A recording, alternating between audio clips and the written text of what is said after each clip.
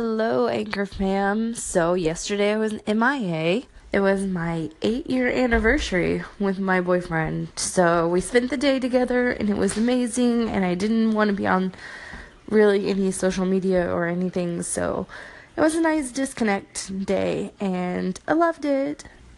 So, that means today I'm going to play a little Anchor catch up.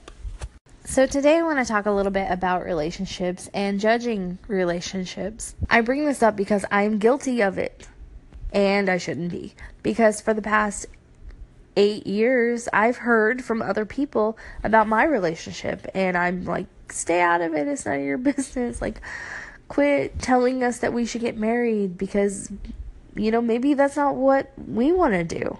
And yet, in turn, I have found myself with the thought in my head when I see people who get married too quickly or something, and I'm like, oh my gosh, why are you doing that? That is crazy. But then I'm like, wait a minute, this isn't my place to judge.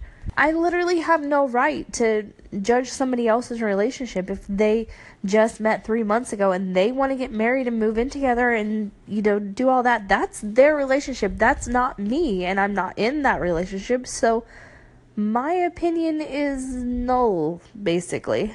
Which is exactly what I've felt like from other people who judge mine. Like, when are you getting married? Why aren't you guys getting married yet?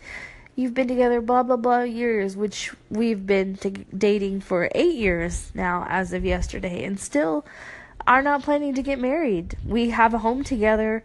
We have built this home together and our finances together. We have planned our retirement together. We do all of the things.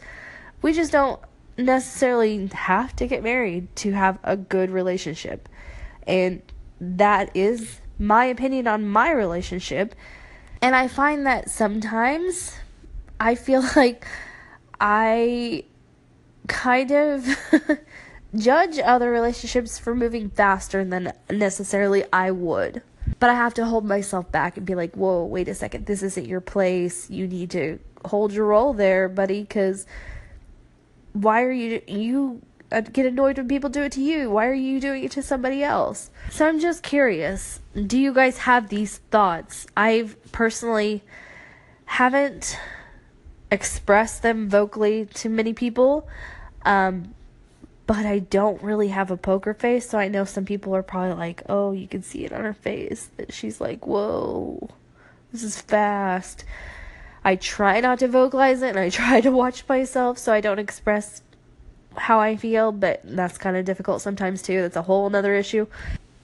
But does anybody else feel like sometimes they accidentally judge other relationships when they really shouldn't? They should just stay out of it. I am guilty of this, and I'm going to be trying my best to stop doing this, but am I alone?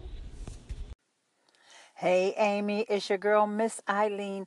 I just heard your segment about judging relationships, and yes, I totally get it. I've done it. I'm very guilty of doing that, and I've also been judged and felt some type of way about being judged. However, and not that I'm trying to convince you of anything, I just want to point something out.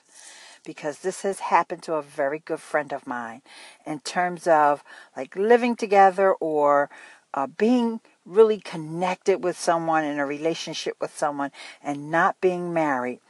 The time when it really is a issue is if something happens, especially if there's some type of tragedy and that legal connection is not there. So just something to think about to make sure that you guys protect each other, because I know you love each other. Bye. Miss Eileen, thank you so much for your call in. And yes, we have actually come across this because my boyfriend is a police officer. So in his line of work, it's very dangerous. And, some days I don't even know if he's going to come home. We've had many discussions about the future and what would happen if something were to happen. So, lucky for us, we do have a living will for him just in case something happens. That way we have everything lined out as far as what's going to happen with his property, his retirement, all that sort of thing. So, it is in a legal document. It's just not a marriage document. So it's not something that I would make on the fly later down the road. It's something that we have already thought out. So, but it is a very good point, and it's something to think about if you do not want to get married, because you really never know what's going to happen.